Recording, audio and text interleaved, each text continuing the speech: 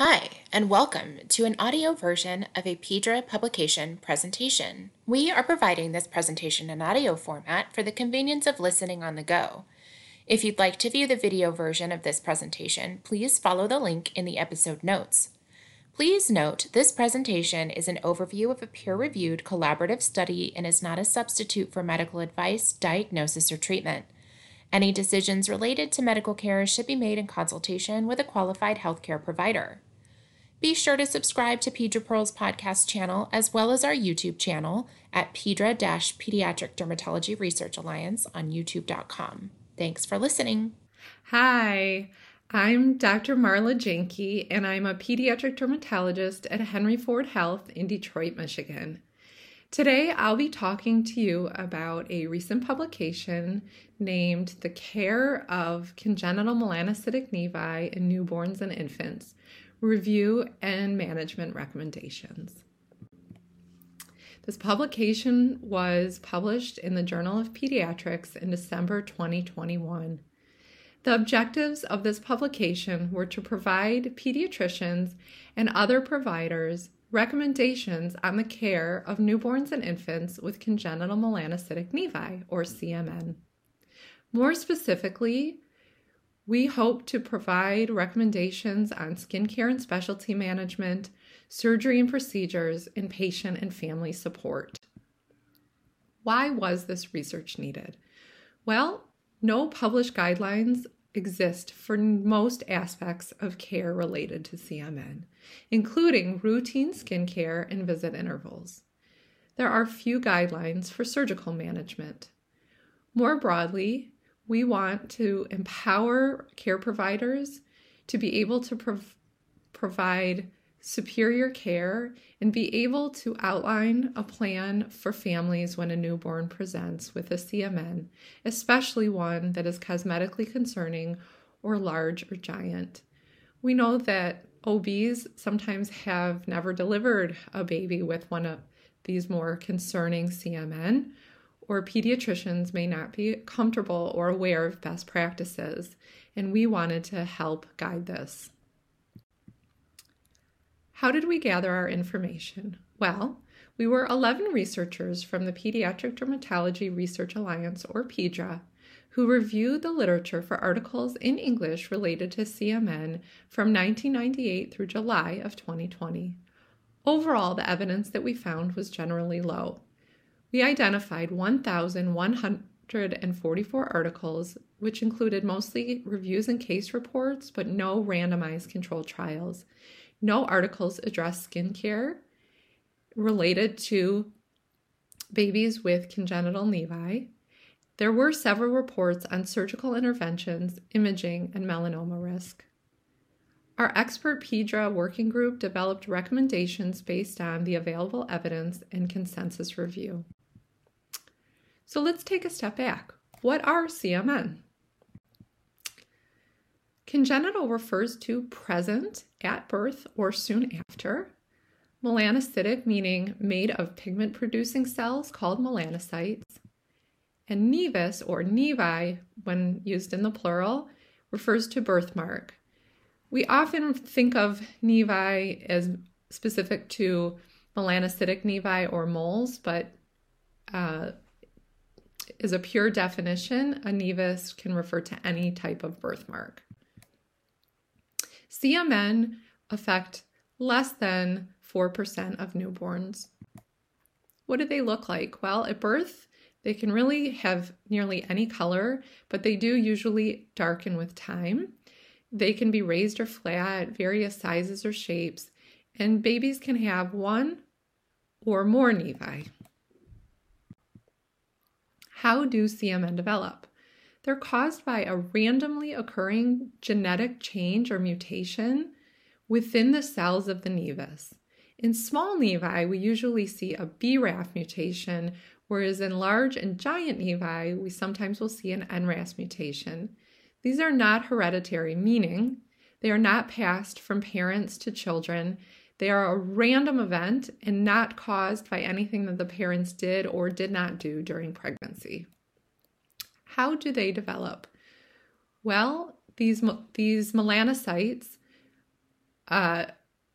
cluster in various layers of the skin. So this is a cross-section of the skin, so the epidermis being up at the top and then the dermis below. And what you're seeing here is these pigment cells are wrapping around various structures in the skin. So you can see even in these cells can extend into the fat layer or around things like hair follicles. Very rarely they can extend even deeper into the muscle. We often will classify CMN using the following classification system. Size is broken down into small, medium, large, giant, or multiple medium. Small being less than 1.5 centimeter, medium being 1.5 to 20 centimeters in size, large being 20 to 40 centimeters in size, and giant being greater than 40 centimeters. There's an additional classification called multiple medium, and this means that there's 3 medium CMN without one largest CMN. As I talk about multiple CMN and satellite lesions as we go forward, this will hopefully make sense. When we talk about size, we are referring to the projected adult size, and we have nomograms that we use to help us predict what that adult size will be. You'll see that there's some subcategories within medium, large, and giant, and these are generally used in a research setting. Satellites, or multiple CMN, refers to one larger CMN with smaller CMN scattered over the skin surface. This is different than multiplicity. Multiplicity refers to 3 or more medium CMN, and this is considered to be most significant as an association for melanoma and neurocutaneous melanosis. The classification schema also includes body site, color variation, rugosity, or the rigidity or bumpiness within the nevus, nodularity or lumps or bumps under the skin, hypertrichosis or hair growth. What comorbidities are there with CMN? Well, we know that some patients do experience some discomfort, specifically itch, also known as pruritus, fragile skin, meaning breaking down of the skin, where we'll see erosions or ulcers within the skin with minimal trauma, and some patients report abnormal sweating.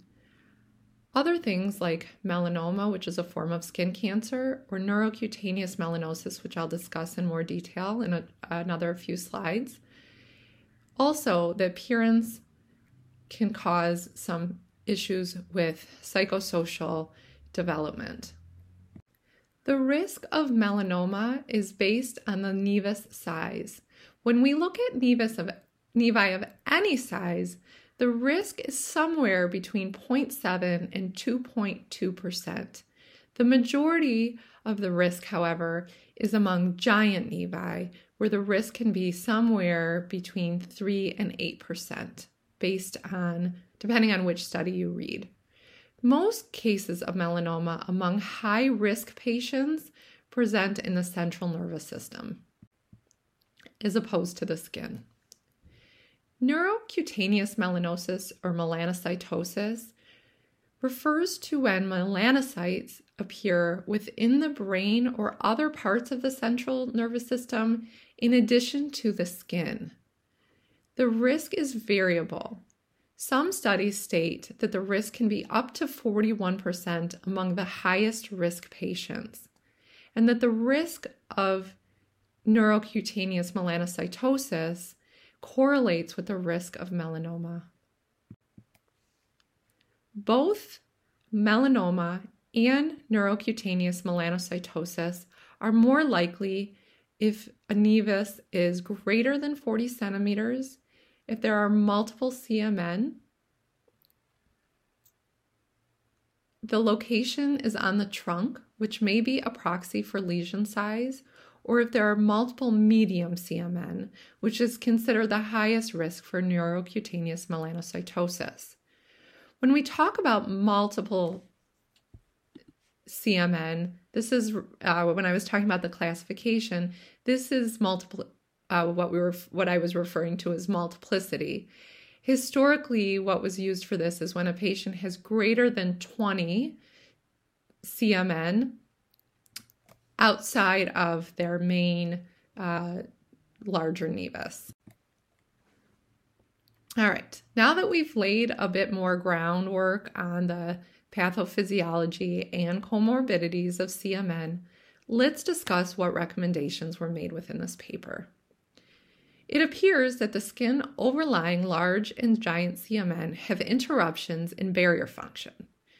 As I mentioned before, patients can experience itch and problems with wound healing.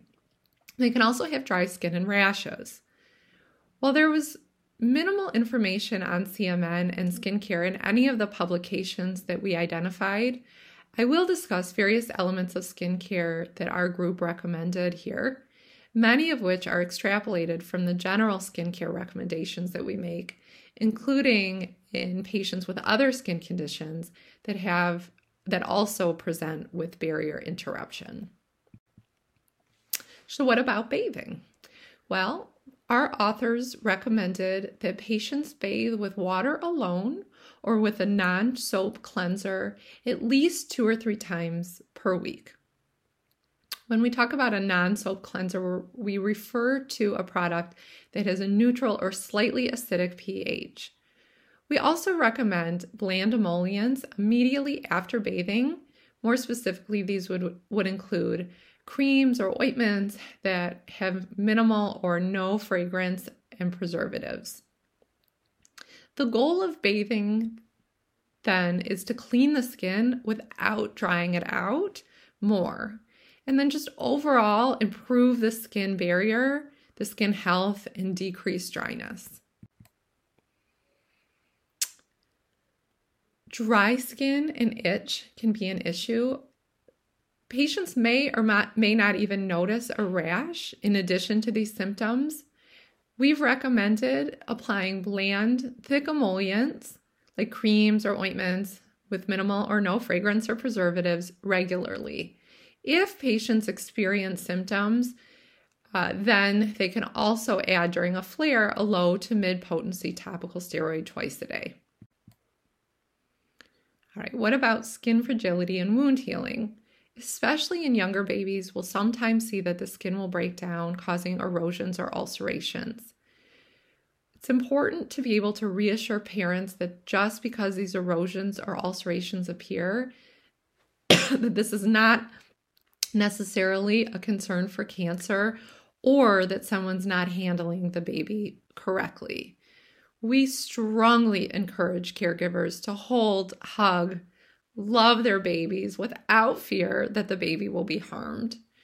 So if any breakdown does occur, like bleeding or open skin, then we recommend that the caregivers clean these areas with soap or non-soap cleansers and water, apply petroleum jelly or bland ointments and a bandage. Consider a hydrocolloid or foam dressing, especially if there's discomfort. This can help with that. And if there's an area that's not healing in spite of good wound care, wound cultures for infection or biopsy should be considered.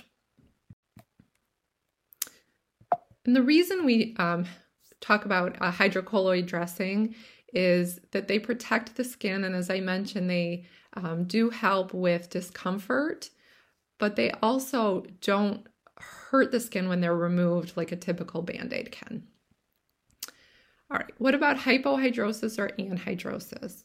So some patients will actually report decreased sweating in their CMN, especially if they're larger nevi.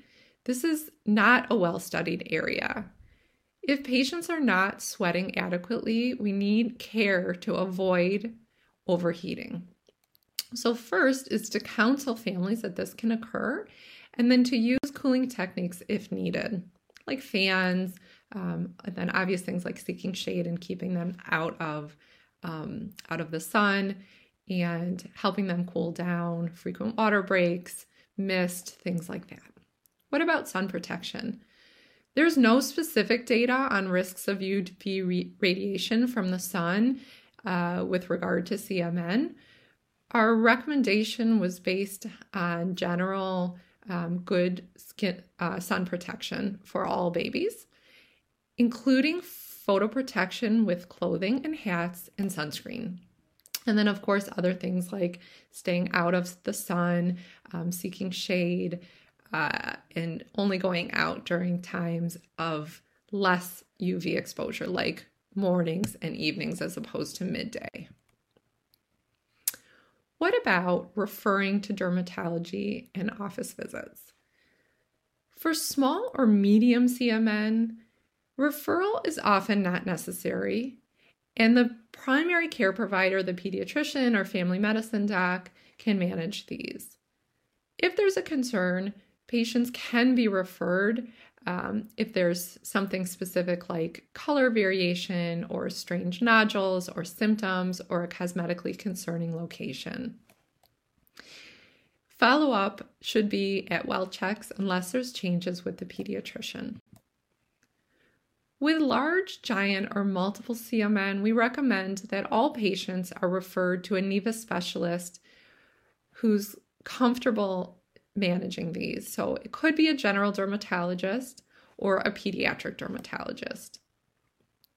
Evaluation during an office visit may include things like inspection and should include a full skin exam, feeling or palpation of the nevus, lymph node palpation, photographs, and dermoscopy. Photographs and dermoscopy are not always performed, but they are modalities that we have. Follow-up timing is very patient-specific, but in general, in newborns, they're seen every 3 months, and after 1 year of age, we will gradually see them less often. The visit frequency may increase with puberty or if there are any changes or concerns or if a patient is immune suppressed. The reason we follow early on as well as during puberty is to be able to help answer families' questions, but we also want to see the nevi when they are expected to have change normally, and also at times when melanoma and neurocutaneous melanocytosis are more concerning. Patients with immunosuppression may need to be seen more frequently due to an increased risk of melanoma. Enlarged lymph nodes are not necessarily a sign of melanoma. Physicians will use clinical context, imaging, and sometimes biopsy to differentiate non-cancerous or benign and malignant cancerous lymph node enlargement. This is important when we talk about parents following the nevi between visits. We do encourage that families will look at the nevi, feel the child's nevus, and sometimes if they'll notice enlarged lymph nodes, for example, I noticed with my kids, sometimes I just am rubbing their neck and I can feel enlarged nevi, that some of these changes are expected and not necessarily confirmation of something being terribly wrong. One special type of nevi are scalp nevi. They often will lighten over time, and even though it sometimes appears like a nevus is not even visible anymore, they still need to be followed by a specialist because the nevus cells are still there, even if the appearance is lighter. I really like this slide because it does show some of the changes that can be really significant. This is a newborn baby on the left, and you can see that there's quite a bit of color change and texture here, but by the time he's in late toddlerhood, you can see that the color has become much more uniform and the lesion is much smoother. We do sometimes see changes in growths with CMN. It's important to monitor between visits for families and to let us know if there's any concern. We recommend typically monthly evaluation at home so families can appreciate differences between visits. Families should notify physicians if there's any concerning changes, things like rapidly growing spots within, bleeding, pain, new lumps, bumps, nodules, or any breakdown in the skin like ulceration.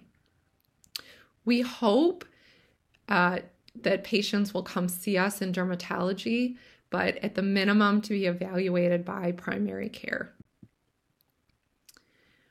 One specific change that we sometimes will see are proliferative nodules. These are non-cancerous benign growths that can mimic melanoma both in appearance and on a biopsy. New lumps and bumps do not always mean melanoma, and actually they usually aren't. Having a physician who has good judgment is key on the decision whether or not to biopsy. You have to have a really good dermatologist who has a really good dermatopathologist, or the pathologist who specializes in evaluation of skin biopsies, because these can be really tough to interpret.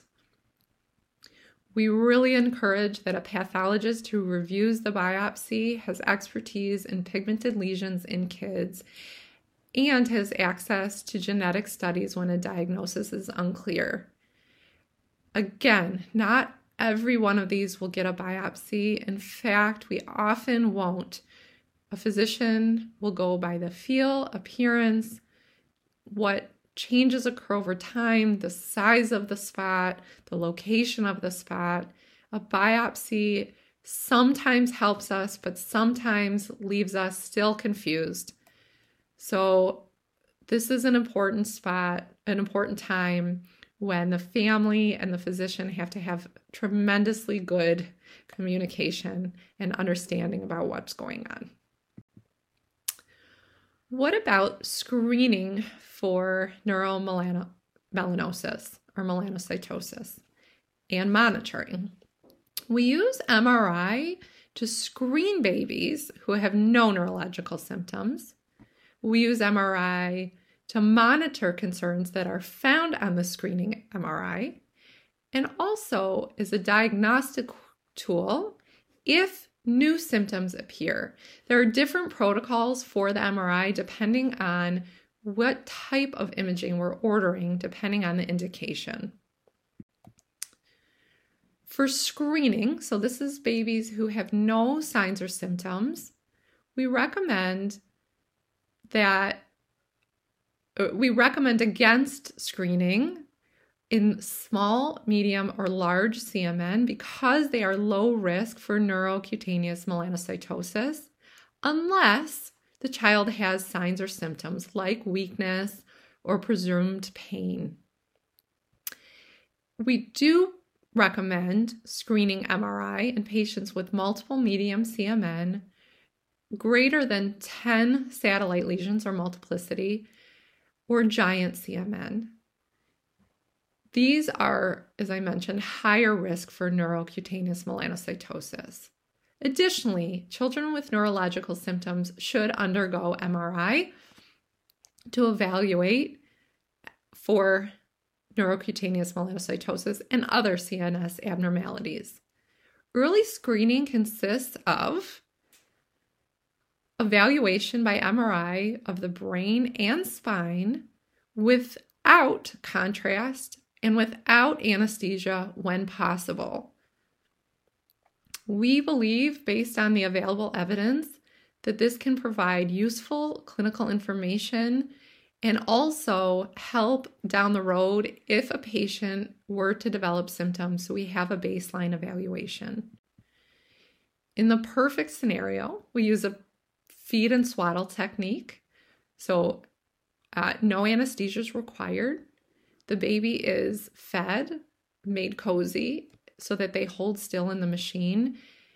And this can provide, as I mentioned, useful clinical information with low procedural risk. What about surgery and other procedures? So I'm actually going to read exactly how this was discussed because this is a very sensitive topic for many families, and hard for us as pediatric dermatologists to discuss because it's very nuanced. So the decision for procedural interventions or removal of a CMN is complicated by numerous factors, including family preference, the size and location of the nevus, patient age, overall health, and prognosis if NCM or melanoma is present. Detailed risk and benefit discussions are required. So there are concerns with surgery, and we want families to be well informed. Things like scarring, functional limitations, poor wound healing, and an inability to completely remove a nevus are definite concerns, among others. And patients are too young to choose for themselves. We want families to have a good relationship with their surgeon and their dermatologist who's caring for their child to help them with this decision, because it's often not an easy one for families to make. There are other procedures available like lasers, curettage, and dermabrasion. Generally speaking, these may be associated with poor outcomes, including obscuring our ability as dermatologists and families who are monitoring and other providers who are monitoring in helping in the future with evaluating for melanoma. And often one of the risks with this is that the pigment will come back even though it initially appears that the nevus is lighter. Hair removal is perfectly fine, and there are many different techniques available. I would say beyond all of the science and all of the other guidance that we can give, having support available to families, especially in the early days, is so important. First of all is dermatologists, and I think I can speak for all physicians, pediatricians, family medicine doctors who may see our babies, that we are all here for our patients and the families. There are many resources available, and it can be tremendously helpful in the early days for these to be shared. There's a handout within the article, so I'll just put it up so that you can see how many resources are available, but I can assure you it should be easy to find within the article. It's one of the figures that we included. So thank you very much. It was a pleasure to provide this presentation. Please feel free to reach out if there are any questions, and please know that pediatricians and dermatologists who may be serving rural communities and not have a pediatric dermatologist or nevus specialist, families, we are all here as nevus specialists to take care and help guide you. It's really one of the most rewarding aspects of what we do. Thank you very much.